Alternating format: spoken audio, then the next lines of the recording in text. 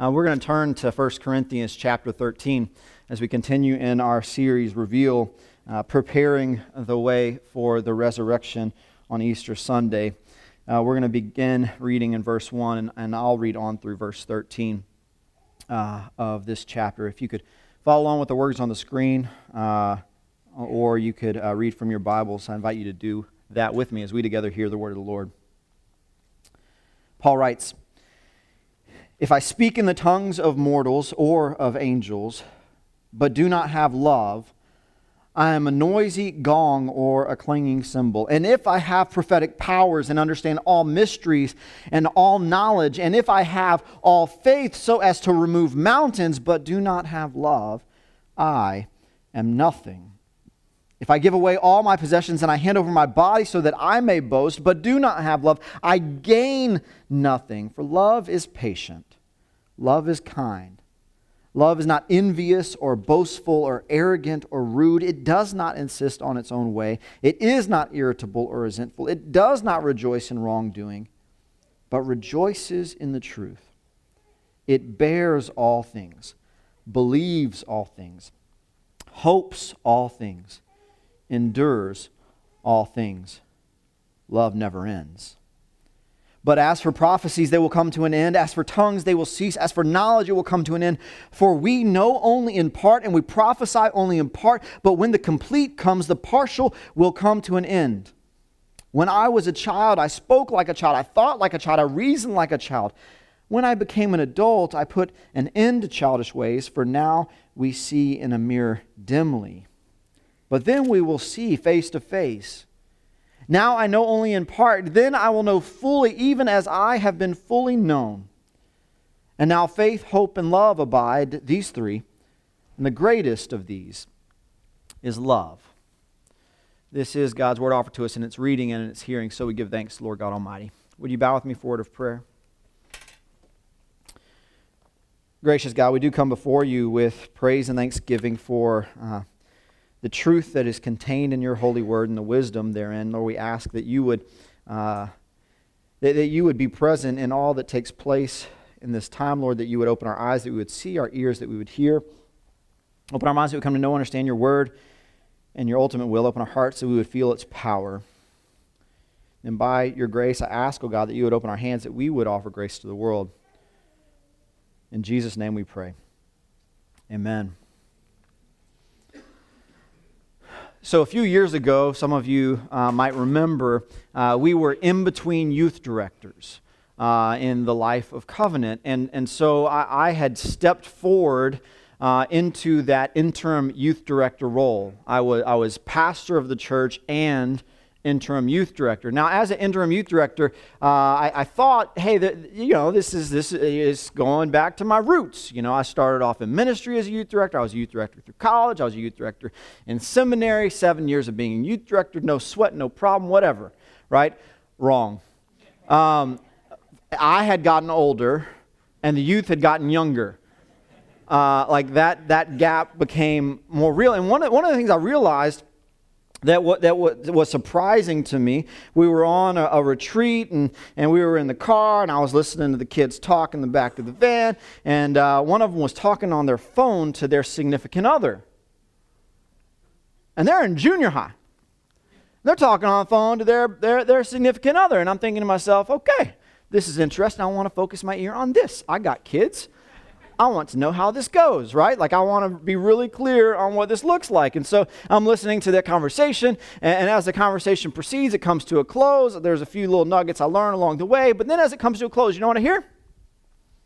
I love you. Bye. Click.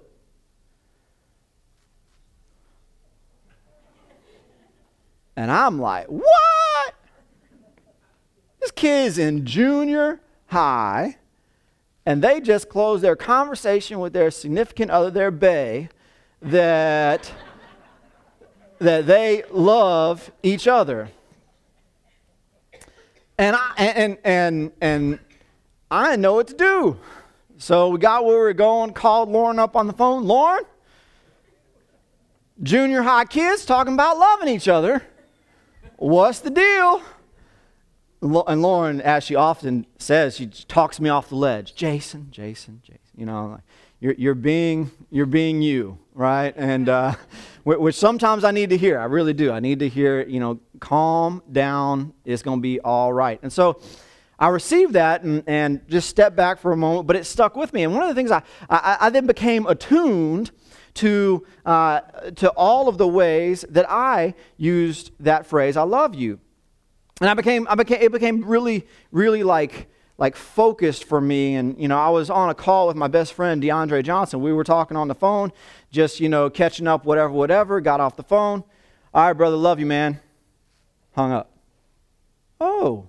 And it just was like, oh, you just told your best friend you love him. And then, you know, I was talking to my sister on the phone. My sister and I catching up, so on and so forth, talking about niece and nephew birthdays coming up. Next thing you know, all right, Amy, love you. Bye. I just said I love you. And then, you know, in a staff meeting one time, we were sitting around the staff meeting, and I was thinking about how grateful I was for the whole staff, how awesome they are, how much they do in the life of the church, and the way they care for the ministries of which they're a part. And I said, I love all y'all. Look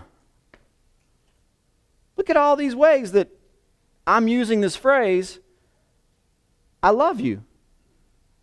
Then one time, I was on the phone with a young woman that I mentored in the ministry. She's about 10 years behind us in ministry, and she was part of the ministry that Lauren and I were pastors of in Bryan College Station. And by the way, I said pastors as though Lauren was a pastor there. She was not a pastor there. But we were there in Bryan College Station, and Jenny Tencher rose up through ministry there, and we were on the phone, and we were coming to the close of a conversation, and Jenny says, I love you, to me. And it was like a pause. It was like, Said, I love you too, bye. Hung up the phone, got off. And so it was like an awakening. It was like maybe, you know, this junior high student that was in the back of my van that was talking to a significant other that said, I love you. Maybe it's real. They had no clue what like love of a certain type is, but maybe they were working to understand what love of another type was. Over the course of the New Testament in the Greek, the Greek language actually has 4 different words for love. 4 different types of love articulated, and they're sprinkled throughout the New Testament. So it's not just that it's in Greek, but it's also in the Greek origins of the New Testament for us. Some of which comes in the Gospels, and some of which comes in Paul's teaching. And so, when we process love in the New Testament, we need to focus in on what kind of love is being articulated. The first love that you would be connected to is philia love, F-I-L-I-A love, philia love. You could guess what kind of love that is because it sounds like the root of a city that is in our nation, Philadelphia, which would be what kind of love? Brotherly love, right? So filial love is brotherly love. It's the kind of love that we share with our friends, with our neighbors, in our community, right? So this is community, brotherly love, all right? Then the second kind of love is the kind of love that's most commonly found in the relationship between a husband and wife. It's eros love or erotic love. It is intimate love, sexual love. And that is also woven throughout our scriptures, talking about that intimacy that we have one with another as husband and wife. Then the third kind of love is less commonly spoken of in the New Testament, but it's in at least a couple of places, and it's storge love, S-T-O-R-G-E, storge love. This love is somewhere in between brotherly love and the last kind of love, agape, which we'll get to in a second. And it's actually most commonly found in the relationship between parents and children or siblings. Literal, like relationship, brothers and sisters. And this is The reason why it bends towards agape love is because there is kind of a continual nature of it, that it fights through things that maybe other kinds of love don't articulate for us. And then the last is agape love. There's a lot of ways to describe agape love, but I want to put forth a starting definition that it is divine love. Divine love. It is love that is of God. And if it's agape love, if it's divine love, if it's of God, then it has to be unconditional, unwavering.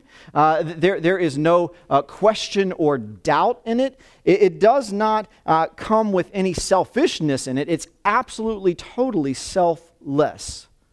Divine love, selfless love, unconditional love. And so when we get to 1 Corinthians 13 and we hear this word love over and over and over again over the course of this chapter, the first question we have to ask is, in the Greek, what kind of love is this? It's all agape love. All of 1 Corinthians 13 is agape love, divine love, selfless, unconditional love. How many times have you seen love that does not quite live up to the divine standard? We experience that oftentimes in our relationships here on earth. Our filial love does not live up to that divine standard. Because that brotherly love, that love that connects us in community, can fall short of that. In us and in others, in one another, we don't live up to that unconditional standard. Even in our relationships with our parents or our kids, in our relationships with our siblings, we have experienced brokenness there that does not reflect divine love. Even in our marriages, we don't always reflect divine love. I remember when I was a kid, I was in junior high. We lived in Wharton, Texas. I have 3 sisters, and so there were 4 of us living at home. My parents had been going through some crazy rough times, so much so that the kids, my sisters and I, were aware of it. I had gone to counseling for it, which, by the way, if you've gone through that or going through that, I highly recommend, because it was a quite healing process for me.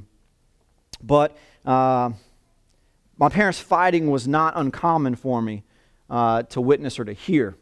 And they didn't always allow it to escalate in front of the kids, but we could see the kind of beginnings of that escalation, and we knew the trauma that they were experiencing in their marriage, and so we were aware that it had to be more than just what we were seeing. But I remember one time, so we're in Wharton, and because I have 3 sisters, and parsonages, which are church-owned homes for pastors, don't always have enough rooms. I lived in the shed off of the garage. It was tied to the garage, but that was my room at the time. I thought it was cool at first, but then I got scared. That's a whole different story. But I remember, so I lived off the garage, and on the other side of the garage was the kitchen, and then way on the other side of the house is where my sister's bedrooms were. And so we had gone to bed, and I was out in the shed, my bedroom, and while I was there, I heard a conflict between my dad and my mom arise. And I heard the tension in their voice, and I heard the anger growing in one another, and I heard kind of some slamming of some cabinets, and I heard some pounding of some countertops, and then I heard someone come into the garage and slam the door really hard. And it only took just a couple of moments, and then I just heard like this echoing, banging sound in the garage. And although I was scared and a little intimidated, I felt compelled to figure out what was exactly was going on. But I opened the door to the shed, which led into the garage, and I saw my dad against his workstation, and he had a hammer in his hand. He was just beating this workstation, these blocks of wood, just beating them fiercely, just releasing anger and angst and frustration and brokenness. He was releasing all of his brokenness into this piece of wood that was just bouncing and flinging up off the table, and then he'd find another one and bang it again. He was weeping and sobbing, and I remember it so vividly. And I remember wondering, what kind of love is this?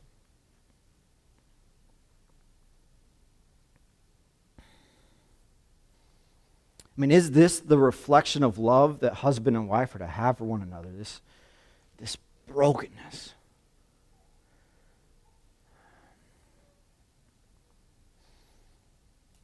And every time Lauren and I get in a fight and I get that kind of angry, I think to myself, is this the kind of love to which I've been called? Is there something more that we need to be about?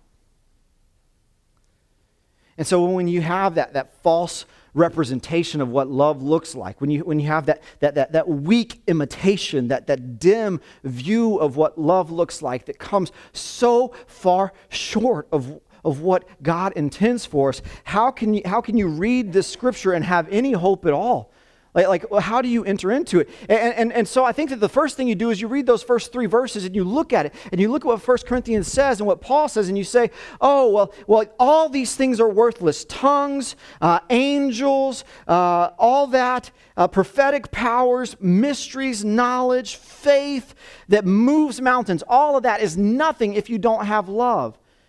And so at first read, if you've experienced this broken, weak image of love, you look at that and you say, wow, okay, so what I need is divine love. I need this fullness of love, this godly love. And I have to have that. I have to receive it, and it has to come into me. And so we dismiss, when we take that reading, the interaction of agape love that takes place within us, one and another, husbands and wives, parents and children, brothers and sisters, and community. We dismiss it and we say, okay, all I need is the love of God. All I need is the love of God. But I'm not sure that gives a full and faithful reading to what Paul is articulating for us. Sure, it says, hey, if you have faith that can move mountains, it's nothing if you don't have the love of God. But what happens when you do have the love of God? What happens in you when you have the love of God? What transforms in you? What comes from within your heart and within your soul whenever you have the love of God? Well, the love of God that we first receive also is reflected to us in Romans chapter 5, verse 8. And it shows us the love of God that we have in Jesus. It says, but God proves his love for us in that while we were sinners, Christ died for us. That's agape love. Romans 5:8. Agape love. God loved us unconditionally. We were sinners. We are sinners. We're broken. All have sinned and fallen short of the glory of God. We're all broken sinners. And even though we are broken, even though we fall short of God's high holy calling, God still loved us so much that he gave us Jesus Christ, his Son. And he would die for us.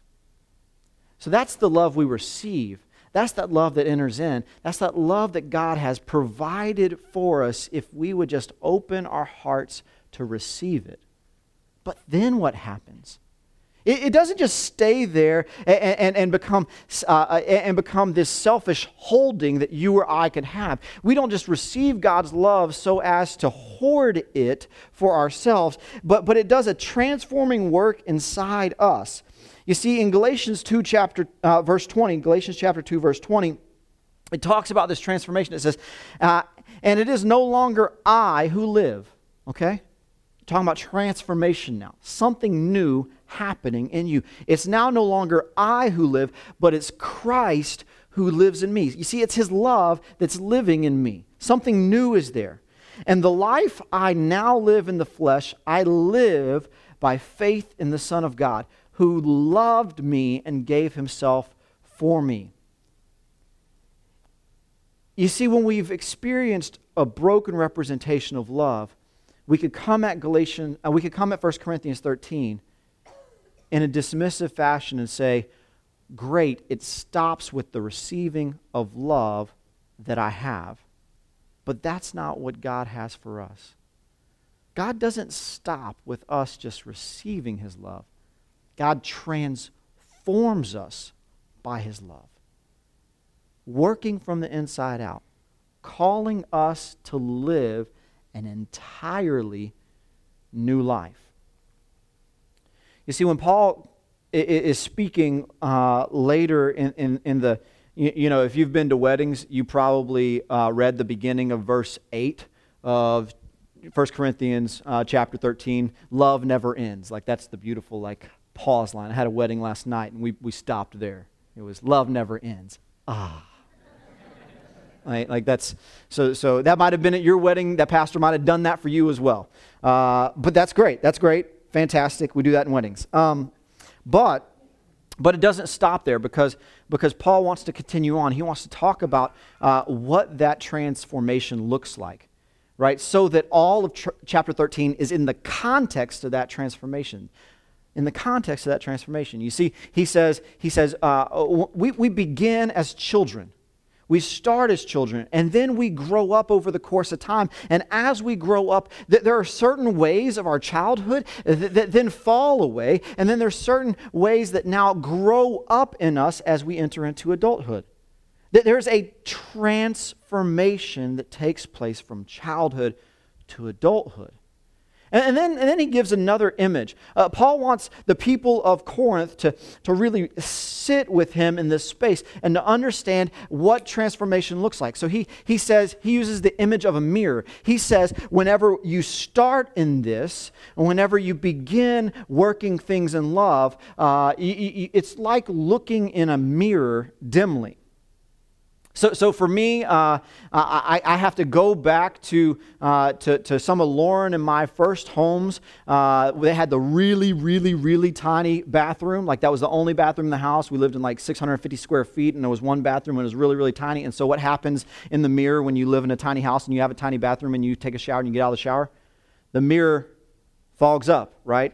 So, and it's so foggy that men, what happens whenever we have to shave?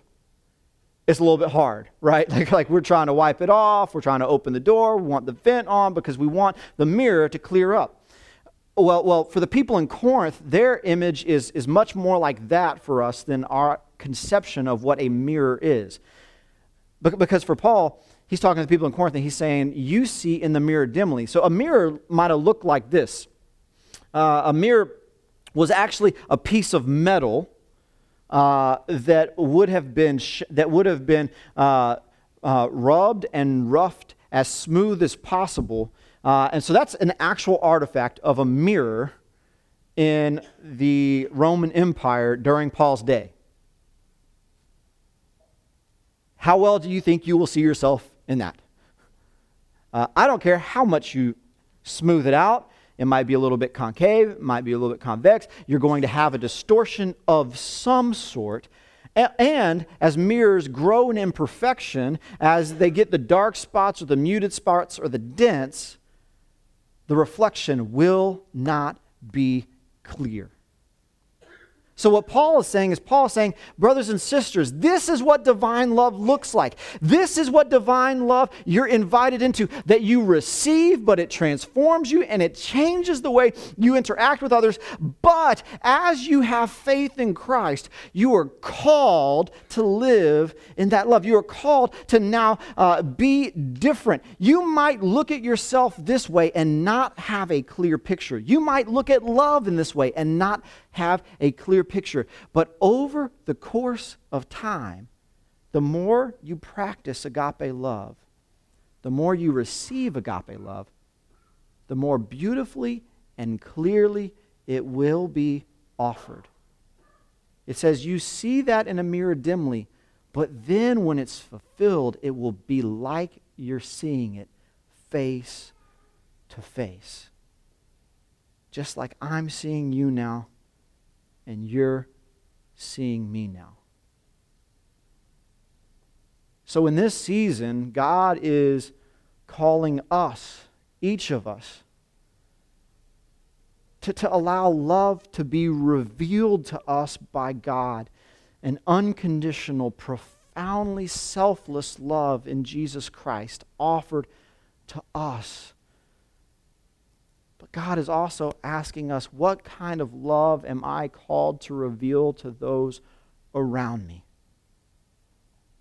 May it be agape love. May you and I offer love in such a profound and divine fashion to those around us that people see the love of Jesus Christ in you. That it's as though they're seeing Jesus face to face. Would you pray with me? Gracious God, we do celebrate the love we have in your Son, Jesus Christ. Lord, it is an unbelievable offering. You give us a new commandment to love one another just as you have loved us. And that is agape love. That is unconditional love. And so we are called to it, and we press on into our daily lives to love profoundly and to love faithfully, to offer a beautiful sacrificial love to the world. We ask, oh God, that you would transform us from the inside out, bear witness in us and through us to others. Lord, as we continue in worship, as we enter into this time of holy offering, we ask, oh God, that you would bless this holy offering, that you would bless the gift and the giver alike, that all that is given in this space and this time would bring you glory, honor, and praise, and that the work that is done through it, Lord, would have a transforming effect, full of love and grace for the world. We pray all this in Jesus Christ our Lord.